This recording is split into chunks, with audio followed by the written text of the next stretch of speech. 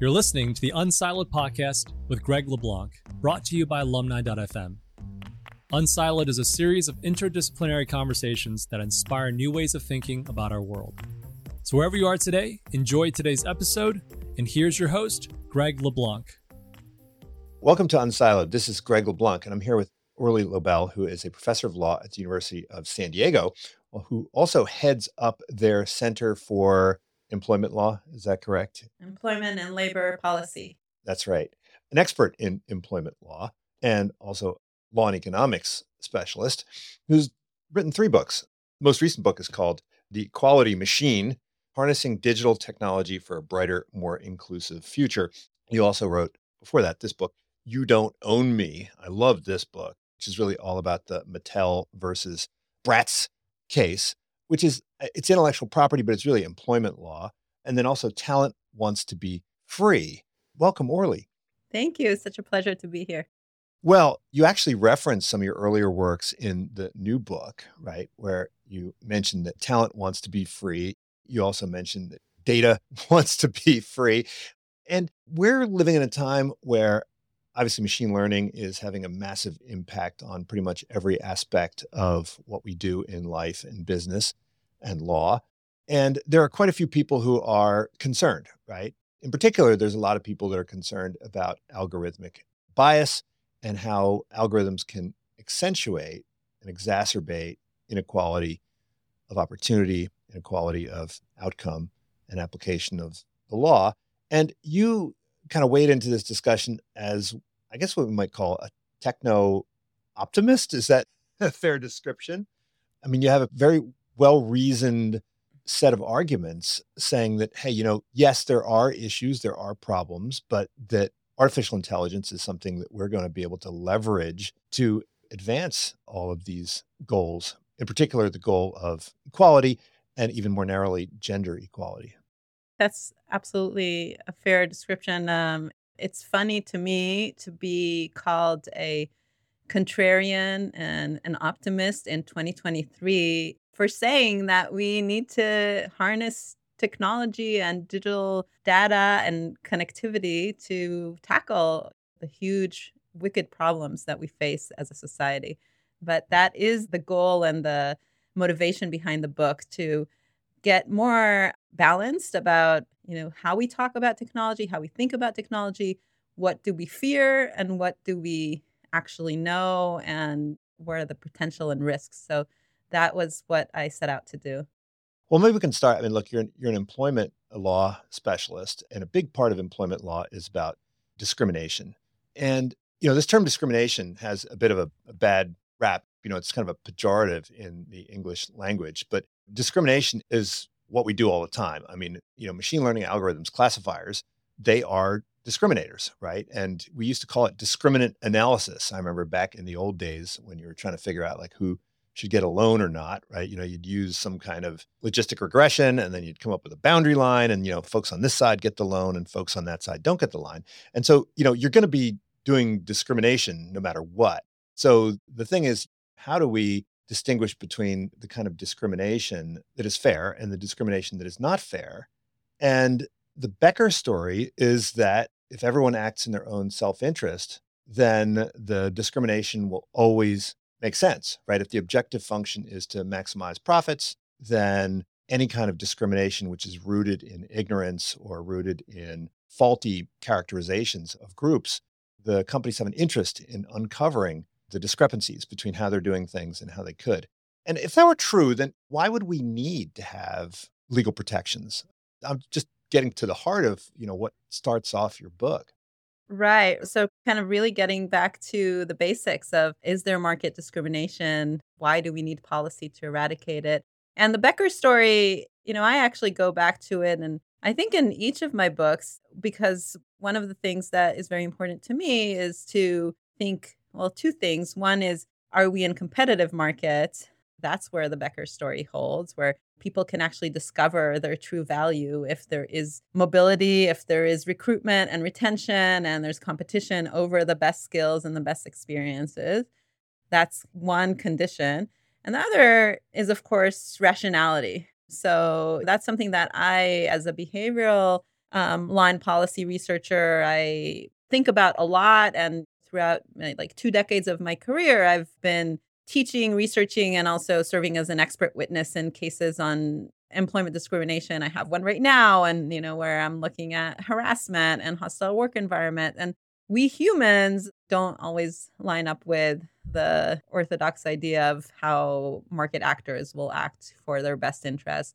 And even more than that, we're actually very much unaware oftentimes why we're making decisions. And that's something that, again, in my research, I've shown. I have a collaborator, Yuval Feldman, who he and I have, in a series of studies, we've looked at like why people decide to report wrongdoing at a company and what incentivizes their performance and their behavior. And we always see, I mean, it's not just us that discover this, but, I think it's very strong in the evidence. There's a big gap between how we think we make decisions, what influences us, and what really goes in. So linking that to this question of technology, for me, one of the first things that I want to always kind of respond when people are very afraid of algorithms and algorithmic decision-making, and they say it's a black box, I say, well, our tiny little algorithms that are called brains are also black boxes, and it's very hard to decipher, even when you're going through like a long court case when you're trying to see the motivation of an executive of why they promoted somebody and not somebody else, why they paid them more and paid women and minorities less. Very, very difficult to really kind of put your finger on all the factors that went into our human decision making. So I very much want to always keep kind of that comparative lens, saying there's no problems deciphering or understanding the automated processes, but what is easier to understand, easier to correct, and what is comparatively outperforming the other, the status quo or our newer capabilities.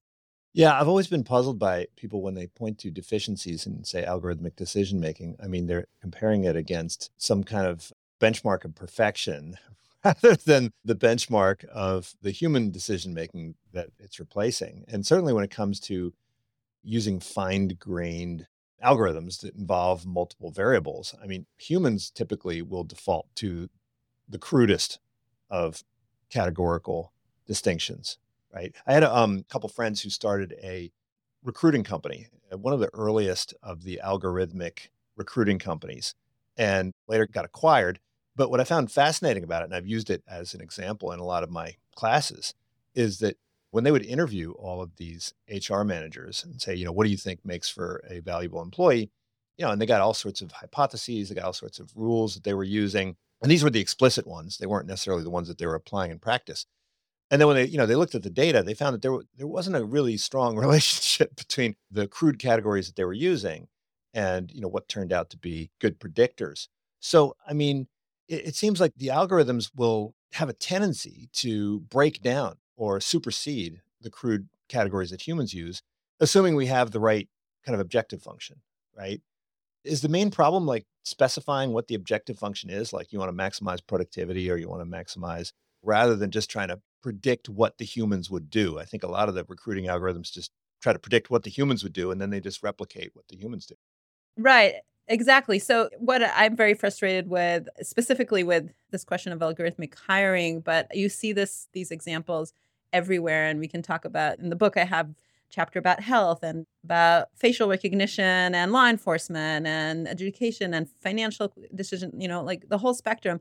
What I see happening in our public conversations, and this is even true in the scholarly literature, that the same stories of the first shot attempt to do algorithmic decision-making in whatever field, and there was a failure, those stories are rehashed, retold, and there's kind of not that stopping and saying, like, what is happening actually right now? So exactly like you described, there are better ways and there are worse ways to ask an algorithm to do something. It's this human design. And the worst ways is to say, just do what it was always done. And yes, of course, that will replicate past biases. So the story that's always told in the media, and again, part of my research was just like kind of flag that it's like the beginning of every algorithms are biased article that you will see in the literature is Amazon's tried to do a hiring algorithm and it just directed it to look at what was happening in the past. And you got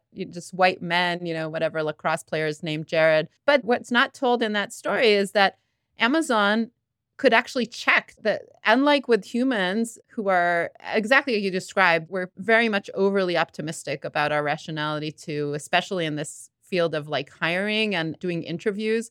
There's lots of research about like how people, within 20 seconds make decisions about people that they're interviewing, and we're just really bad at. We don't know what influenced us that same day. But with an algorithm, you can do audits. You can constantly check for the outcomes of whether there is a skewed, disproportionate demographic that's being excluded or overly included. And you can also ask the algorithm to be more exploratory. So the computer scientists differentiate between exploitation algorithms that look at the past, like just replicating what had been done, versus exploration algorithms where you tell them, look for undervalued talent, look for like these characteristics that might be good for performance. And you asked, should we just tell them to find the best people? I mean, it's much more complicated than that. You can have actually, I think the gold standard is becoming in these companies that are doing the work. And the other thing that I should say, and I'm sure you would agree with me on this, that like the train has left the station. I don't like that we have these conversations of should we automate? Should we ban automation? Fortune 500 companies, the vast majority have automated these processes. So the question is in the policy and kind of the public debate should be how to do it, not whether to do it. But the gold standard is becoming that you don't have one algorithm. You have like a dual algorithms that are working together. One is sorting, one is doing that kind of discrimination work that's not the tainted discrimination that's biased that you talked about, but just like the idea of finding patterns and making decisions.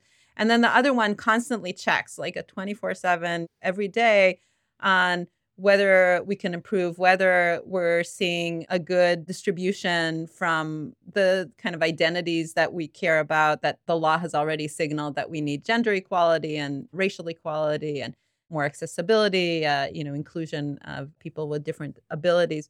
So you can do that. You can have these designs of kind of the constant auditing that also comes with automation.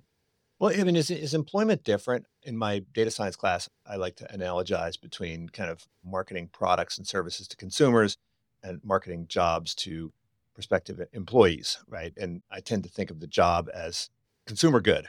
Except you're paying with your labor rather than paying with your cash. If we're advertising a product, right? Let's say we're advertising a dress. We certainly would not want to ignore gender identification in our marketing campaign, right? Not only because we're not going to have any click-through if we send these dress ads to people who identify as male, but we're also going to piss off the males who have to then scroll through all of these irrelevant ads. Obviously, it would be better to have a predictor that says interest in buying dresses. But if we don't have that, then using like a gender proxy seems like a fairly inoffensive way to maximize the mutual benefit there. Is it different with jobs where if we know, hey, if I advertise this, say, nursing position to people who identify as females, I'm going to get a much higher click-through rate. I'm going to get a much higher conversion rate. I'm going to get more engagement. Obviously, it'd be better to have like a interest in profession of nursing, predictor. But if it works, why would that be problematic? No, these are really important questions. I'm happy you're asking that in that way. Three things. First of all, the labor market should be much more understood as a consumer market. And we talked before the show about Lena Khan and what's happening at the FTC. One of the things that I've been from my earlier book saying we need to understand the talent market as a market, and when there are collusions, whether there's restrictions on competition, it's very much the purview of antitrust and the FTC to go after those kinds of contracts, and we need a competitive market. So that's one thing to just say, like even with the gig economy, when you think about multi-sided networks on like online platforms, we should understand the service providers, not just the buyers, as consumers as well, and kind of have all those protections in place. So we should analyze it similarly.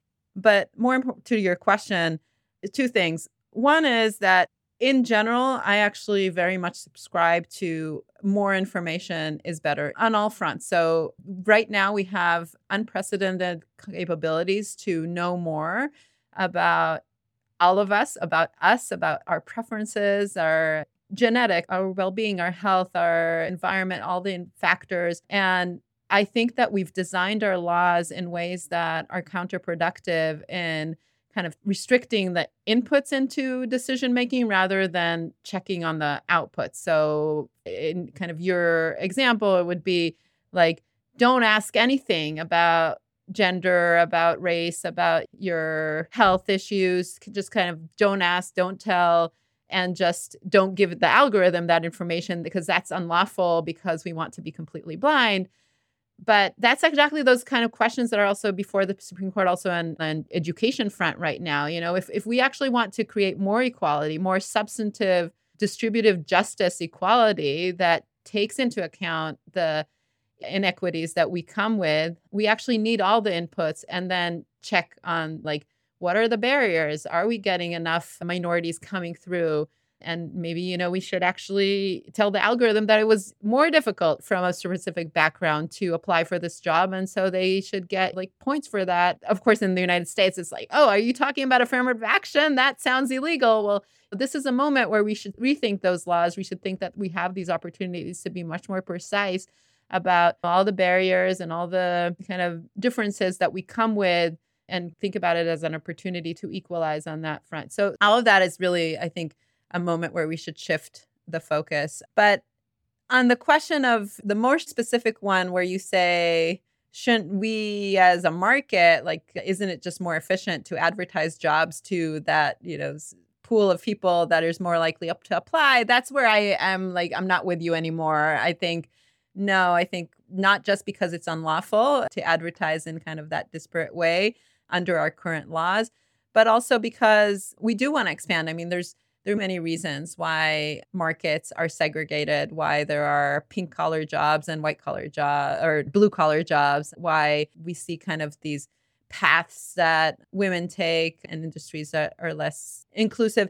So I think it's better to actually have this requirement to cast the net much more broadly. I think, again, we can use machine learning for that. I give in the book these examples of these great ways where even the ways that we advertise a job and opening, things that we would never think about, like whether you put bullet points or use different fonts or like use certain terms. It turns out that certain terms are a turnoff in certain formatting for certain cultures or minority or women. For example, the same exact ad for the same job, but if it uses some military jargon, you're going to get less women applicants. And that's something that like a human drafting that job ad would never think about, but we can actually ask our machines to do that like nitty gritty work and tell us, look, we can increase the pool, the under applying pool.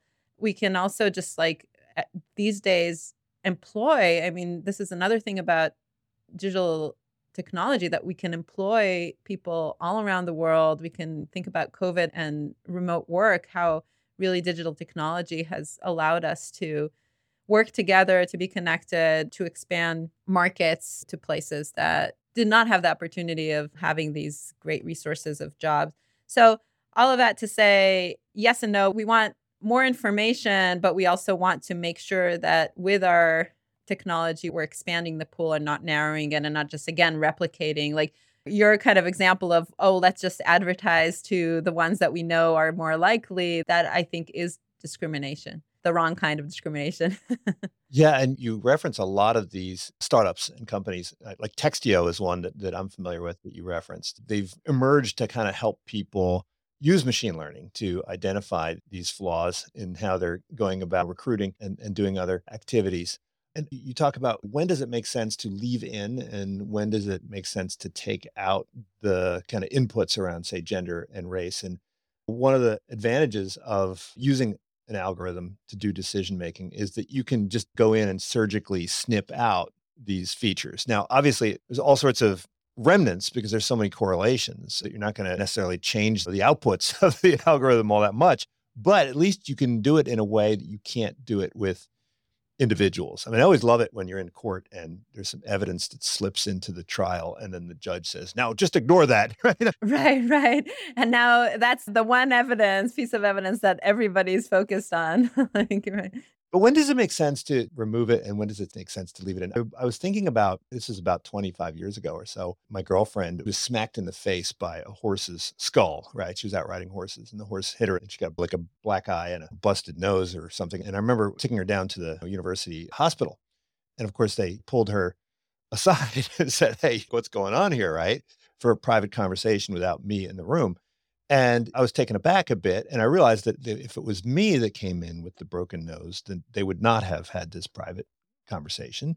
And in a sense, that makes sense, right? Because the vast majority of domestic abuse is male on female. And so why wouldn't we want to treat those circumstances differently? So under what circumstances does it make sense? And you mentioned actually the COMPAS, right? The COMPAS recidivism predictor algorithm and how the debate over whether you should include gender in that algorithm. These are hard normative questions that need to be answered in a democratic way and democratic society.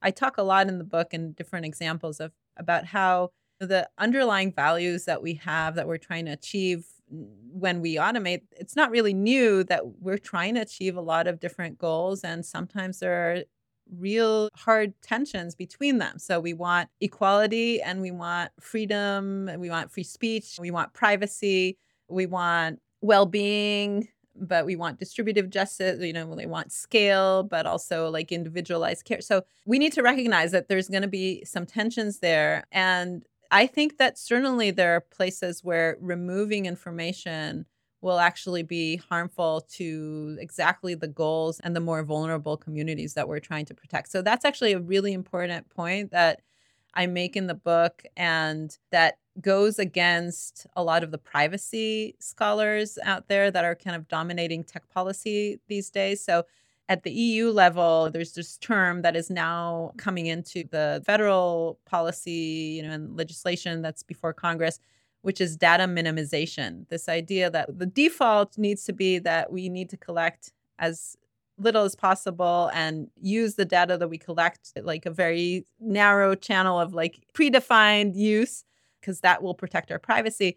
And the assumption, also kind of the next step in this fallacy analysis that's really flawed, is that when we collect more information, we're actually going to be harming the more vulnerable. It's not just that we're all going to have our privacy, like surveillance capitalism, that scary idea that more and that's harmful to all of us, but it's also specifically going to be used by the powerful against the powerless. And I say that sometimes that may be true, but that's an empirical question. And I show so many examples where actually collecting more and putting more inputs into the system is the way to correct past injustices, ongoing inequities. So, for example, with health data, getting more input of race and gender is actually going to correct these very skewed data sets that we've had for many years, where clinical trials were done much more on white men. And so kind of understanding women's health better, people of color. The example that you gave with COMPAS, that's a very controversial example. And you see these kind of failures, I think, in the policy time and again, where you see an algorithm that is designed to make decisions about sentencing or bail or just all sorts of adjudicative decisions.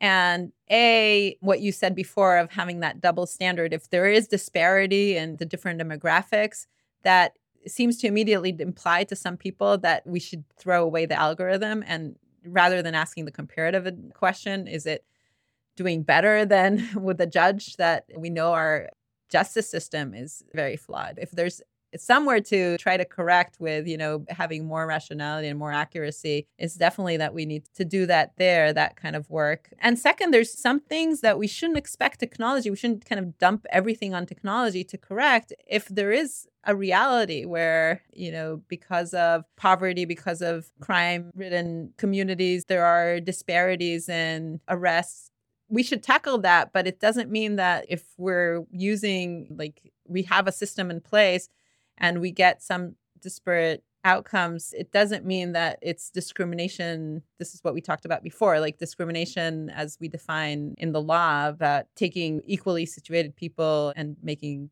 different decisions about them. One of the things that I think about a lot is just to kind of use technology to see all these differences and to start seeing what are the root causes. Where did the discrimination start, or where did the disparity start?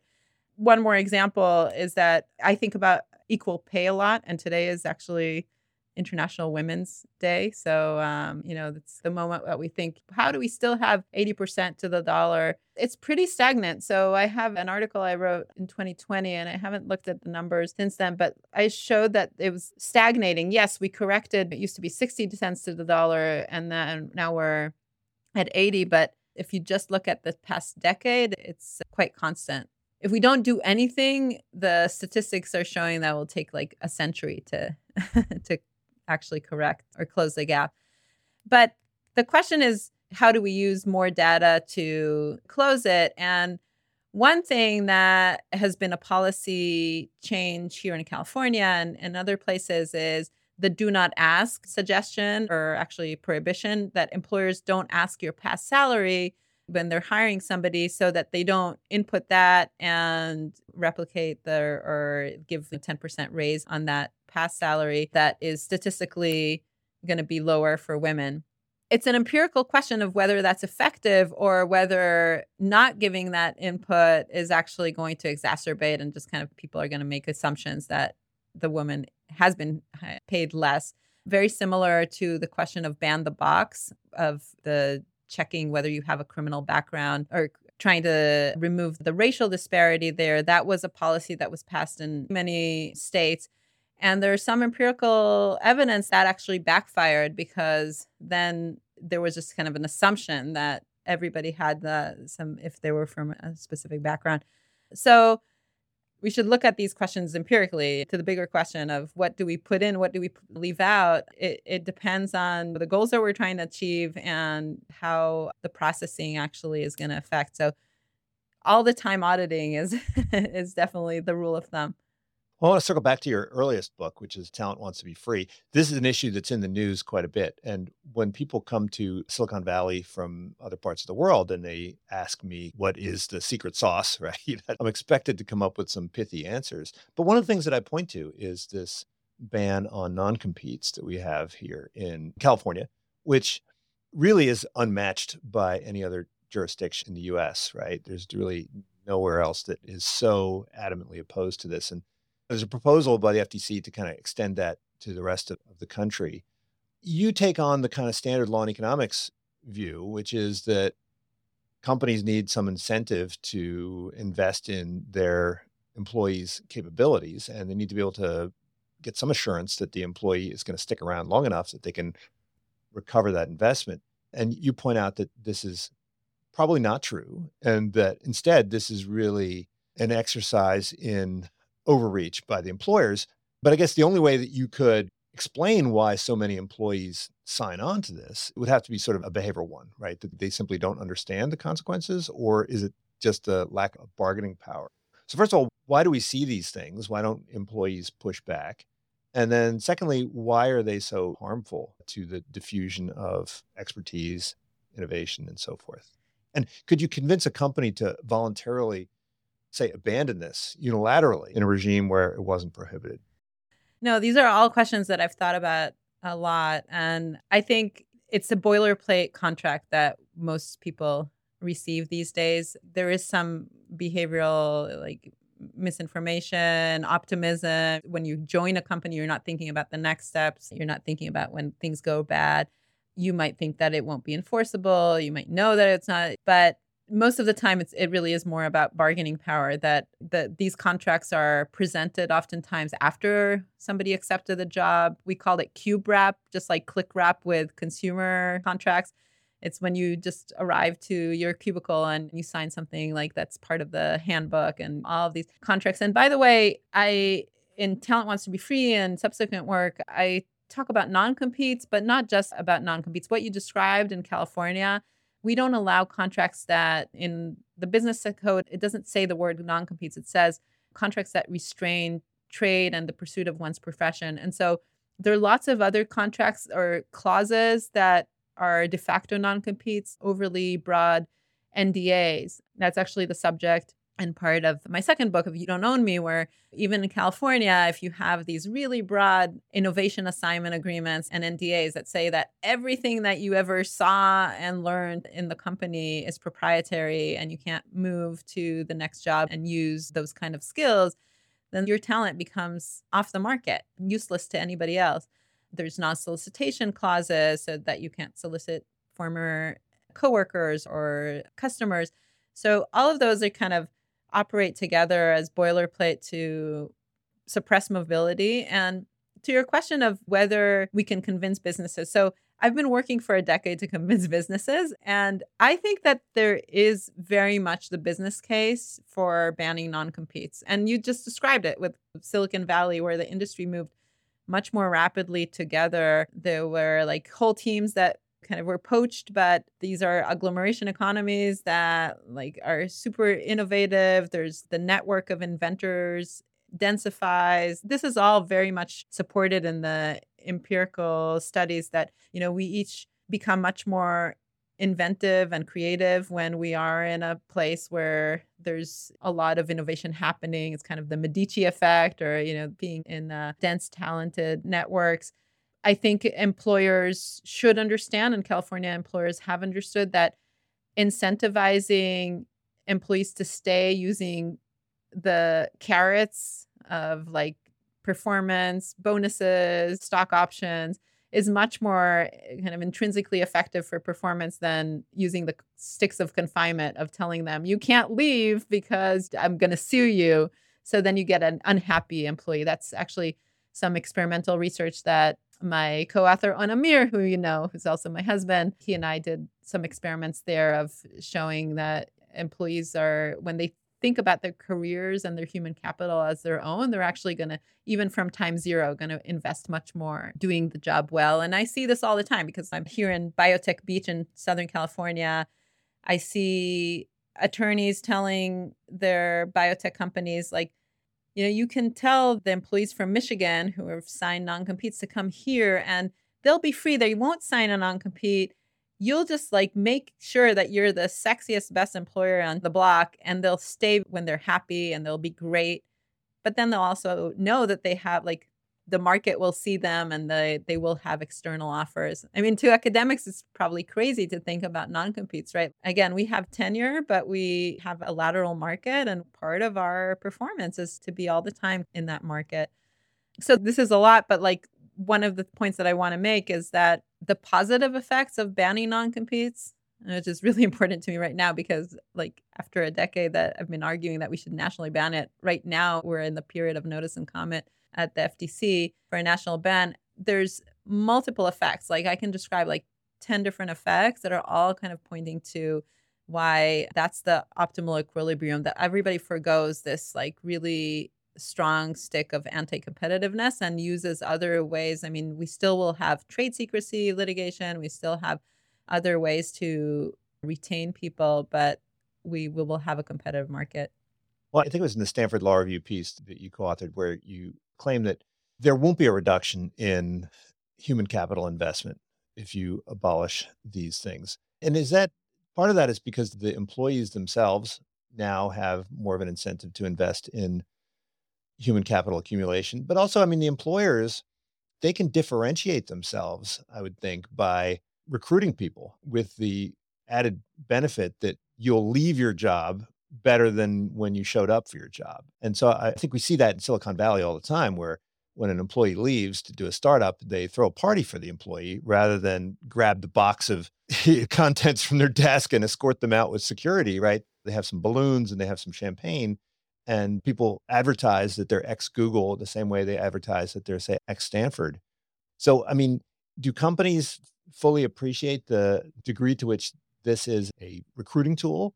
And secondly, how much of the burden now is put on the employee with respect to investing in themselves, right? I remember the days when McKinsey would send their people to MBA programs and pay for the MBA programs. And now people more or less have to pay for them themselves. Yeah, the best companies do appreciate that investment in skills and experience and network is all something that the best employees think about when they join a job. Even like my daughter is a junior at Stanford right now, and she was looking at different summer jobs, and she's going to be in the financial team at eBay this summer. And you can see this even like she had a bunch of offers, and eBay offered the summer internship. It wasn't about like just the bottom line salary. It was an internship that had actual learning to it, themes, a cohort that become a network and a mentorship opportunity. So yes, I think the better companies realize that. And they also realize exactly like you say that they can think about their ex-employees as increasing their market footprint as alumni. There's also much more boomerang hiring today where like if employees realize that the grass is not greener at another place, I think there's lots of irrationalities that some companies have where like, oh, they left us, they're never coming back. But also in academia, you see this sometimes like somebody moves and if they're not happy, we'll take them back. If we already know them much better than we know anybody else. This is like an actual known person. We know them, how they'll perform. So I think it's a really good idea to let them go and let them come back. But in terms of what you asked of how much investment there's going to be, if we're reducing, there's certainly going to be less, I think, less and less of that like long-term educational support for employees, because the reality is that there's much more job hopping, as there should be. Like the days of GE University are kind of over, right? Remember? I think so. Yeah. I mean, Crotonville. right. You don't start that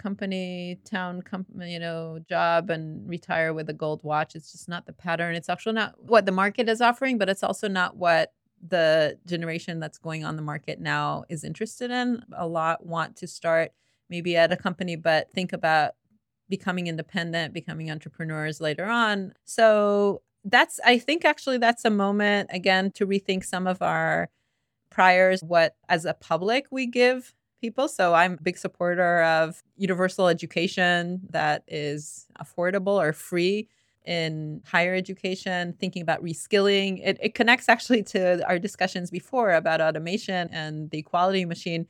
We're also at a moment where there's going to be acceleration. There's always been a lot of changes and where the jobs are with any industrial revolution and technological advancement. But right now, for sure, there's going to be like a leap in the speed in which some jobs are going to be annihilated and others are going to be available. So I think there's very much a role for public investment there for digital literacy and reskilling that will not necessarily be provided by the market. Now, I wouldn't want to have a conversation with you without mentioning your book, You Don't Own Me, which I found to be, it's one of these thrillers. I mean, it's just, when you go down that rabbit hole, it's just incredible to see the extent to which the employer of the kind of main character in the book, Mattel, believed that they own the thoughts and feelings and ideas of this employee who went on to found the Bratz doll. Was this story so interesting because it's atypical? I mean, the contrast between the universities, particularly universities like Stanford, treat their employees. I think about Sergey and Larry and how they went off to form Google, and Stanford was like, oh, have fun, go do it. And they didn't really make any efforts to own the many billions of dollars that were generated, that were effectively created within the labs at Stanford University. Obviously, it's a university, but I mean, the Mattel story is just so crazy. And the poor founder, I mean, he just wound up getting squeezed and destroyed by this litigation. Well, thank you, first of all, for calling it a thriller. Actually, the Financial Times called it a page turner. So and they said that usually these topics seem dry. I never think that intellectual property and market ethics and litigation battles are dry, but they said that like here they're very colorful personalities and characters and twists and turns and what happened. And it's all about dolls. It's like adult men executives, for the most part, thinking about Barbie and Bratz and like thinking that they're somehow real. It's quite funny. So in that sense, maybe it's a specific story, but I think about it as a very universal story. It's unique, but also universal. It happens in every industry, these battles over market dominance and like the Goliath trying to litigate to death and terrify and threaten the newcomers, the new entries, the inventors.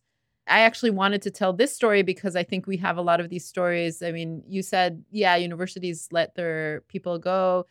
Sometimes, actually, they've become more militant these days, like even universities with like tech transfer offices, and they've been suing their own faculty for like doing backdoor tech transfer and things like that. So it's not that simple even there.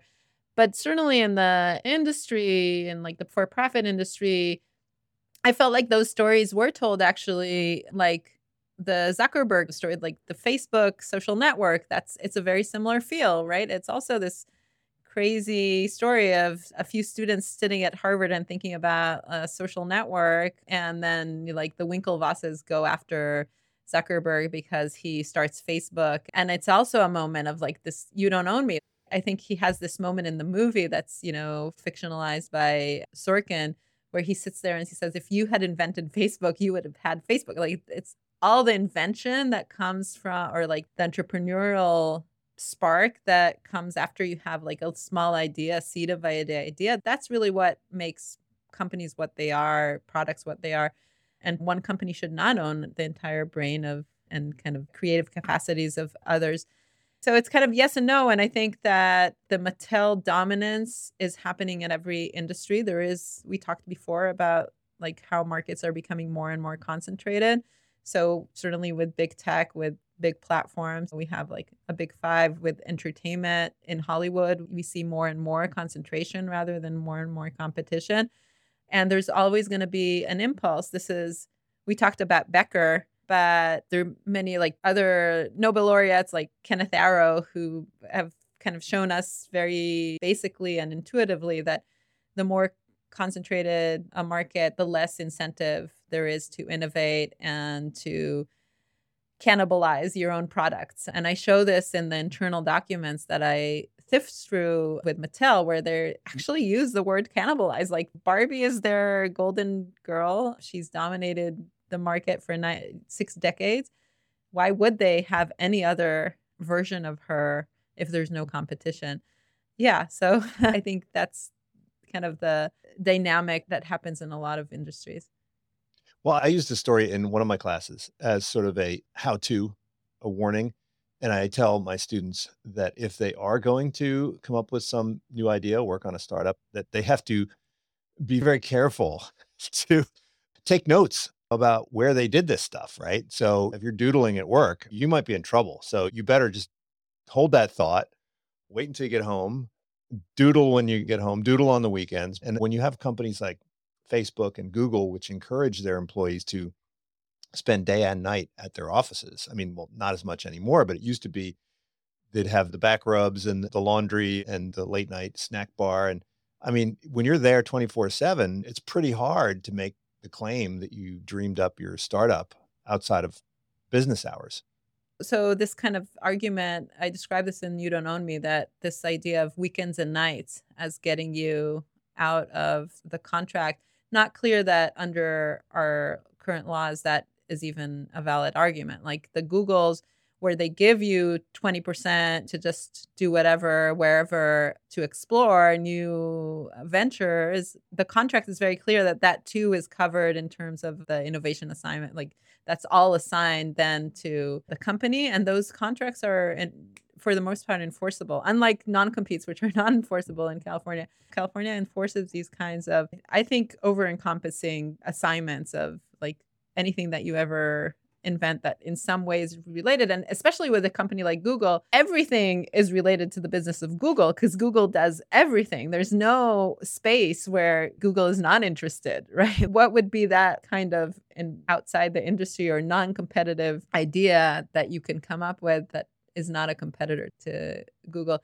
There is, I mean, it's funny, at the show Silicon Valley on HBO, there is that moment where it's like the fictionalized Google, which is Hooli, is going after the small startup. And there is kind of this perception that as long as you did it on your own computer, like there's a moment where they find out that he did work on the company computer. And that's like, okay, that's the end of the story. They own that invention. I'm not sure that under our current laws, even like doing things on your own time with your own materials is enough when a company can claim that the contract encompasses everything. So it's something that's important to me. I would like our laws to be better on this, but there is that kind of impulse and interest of the bigger companies to try to own everything. Well, the show Silicon Valley does make another appearance in your book where you reference the Playboy centerfold that was at the heart of the image. That's in the equality machine. You're right. Yeah, image recognition systems, which I didn't know that story. But to tie the "you don't own me" back to equality machine in a strange way, Barbie was, I guess, originally at some point a sex doll of some kind. And you have a whole section on robots and in particular on kind of the role that robots might play in intimacy. And you talk about pornography and so forth. And I found that chapter to be particularly, I guess, interesting and perhaps a bit disturbing.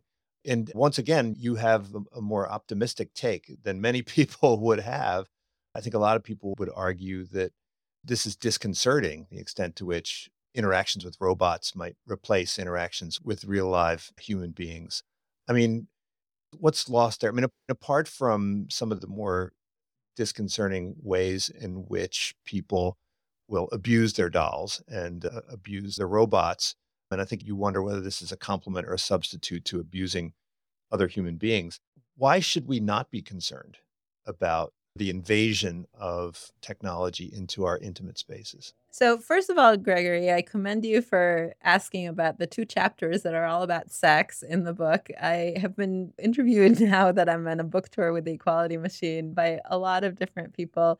And those 2 chapters don't get as much questions. I don't know. People are kind of hesitant to, I was just joking, Tel Aviv University did a big book event where there was like a whole panel of commentators from academia, from the engineering department, from different departments, and then also from Google and other places. And my parents were in the audience, and then I came up, kind of thanked everybody at the end, and they said, well, I'm so happy my parents were here, but maybe because they were here, nobody said anything about sex, even though, our intimate lives are changing a lot with robots and with digital technology, with sex tech. And we should talk about this, and we should ask exactly the questions that you're asking about, like, what are the risks for what we think of as most human, like our connections, our relationships, our love lives, our dating, and what are the opportunities? So that's how I think about everything. In every chapter, I think about risks and opportunities. I don't deny that there are things that are very concerning. Like I describe how so much of the market of sex robots is so racialized and so stereotyped on like different cultures. And it's very disturbing to me. I think it's a similar dynamic that we've seen in the past about debates about pornography and also about sex work, where it's a between feminism debate often. And I think that I am more on the side of wanting to take agency over what is happening. And I don't want to be like a bedfellow of a conservative voice of saying, let's just ban pornography. And then like some feminists are, they're with that kind of conservative strand coming from maybe the left, but saying, yes, pornography is objectifying women. And there's another strand that says, well, we can kind of reclaim, re-own, say that, we all can enjoy fantasy and reimagination and enhancement of our sex lives, of our bodies, of our physical sensations. And so that is kind of where I come from, of kind of reimagining. And I tell these stories of like part of my research was to see like a lot of stories, kind of this pattern of women being very skeptical about a sex robot experience and then going and kind of actually seeing that there are opportunities there. So that's one thing that I want us to be more open about. But also I think that, there's lots of evidence that lots of loneliness that is happening around the world, and we should recognize it. People come with different abilities, people who are like there's aging and the way that our communities are set up. We saw this during COVID. And it doesn't have to be, of course, just sex robots. It's like bringing into your home a robot that interacts with you. It can be even like a pet robot. Even like a Roomba. I think people find companionship in a Roomba, right? Even a Roomba, yeah. But actually, this is a little known fact that the FDA, the Food and Drug Administration, actually approved based on research, like a seal robot to be like a medical device or a treatment for people in homes and elderly care or people that have dementia, Alzheimer's. And one of the things that you see in the research, and I actually show that same thing you see when you introduce robots in schools, is that unlike conventional wisdom or like the conversations that we're having, is that if we introduce like technology, we introduce a robot, we're going to be less interactive with each other.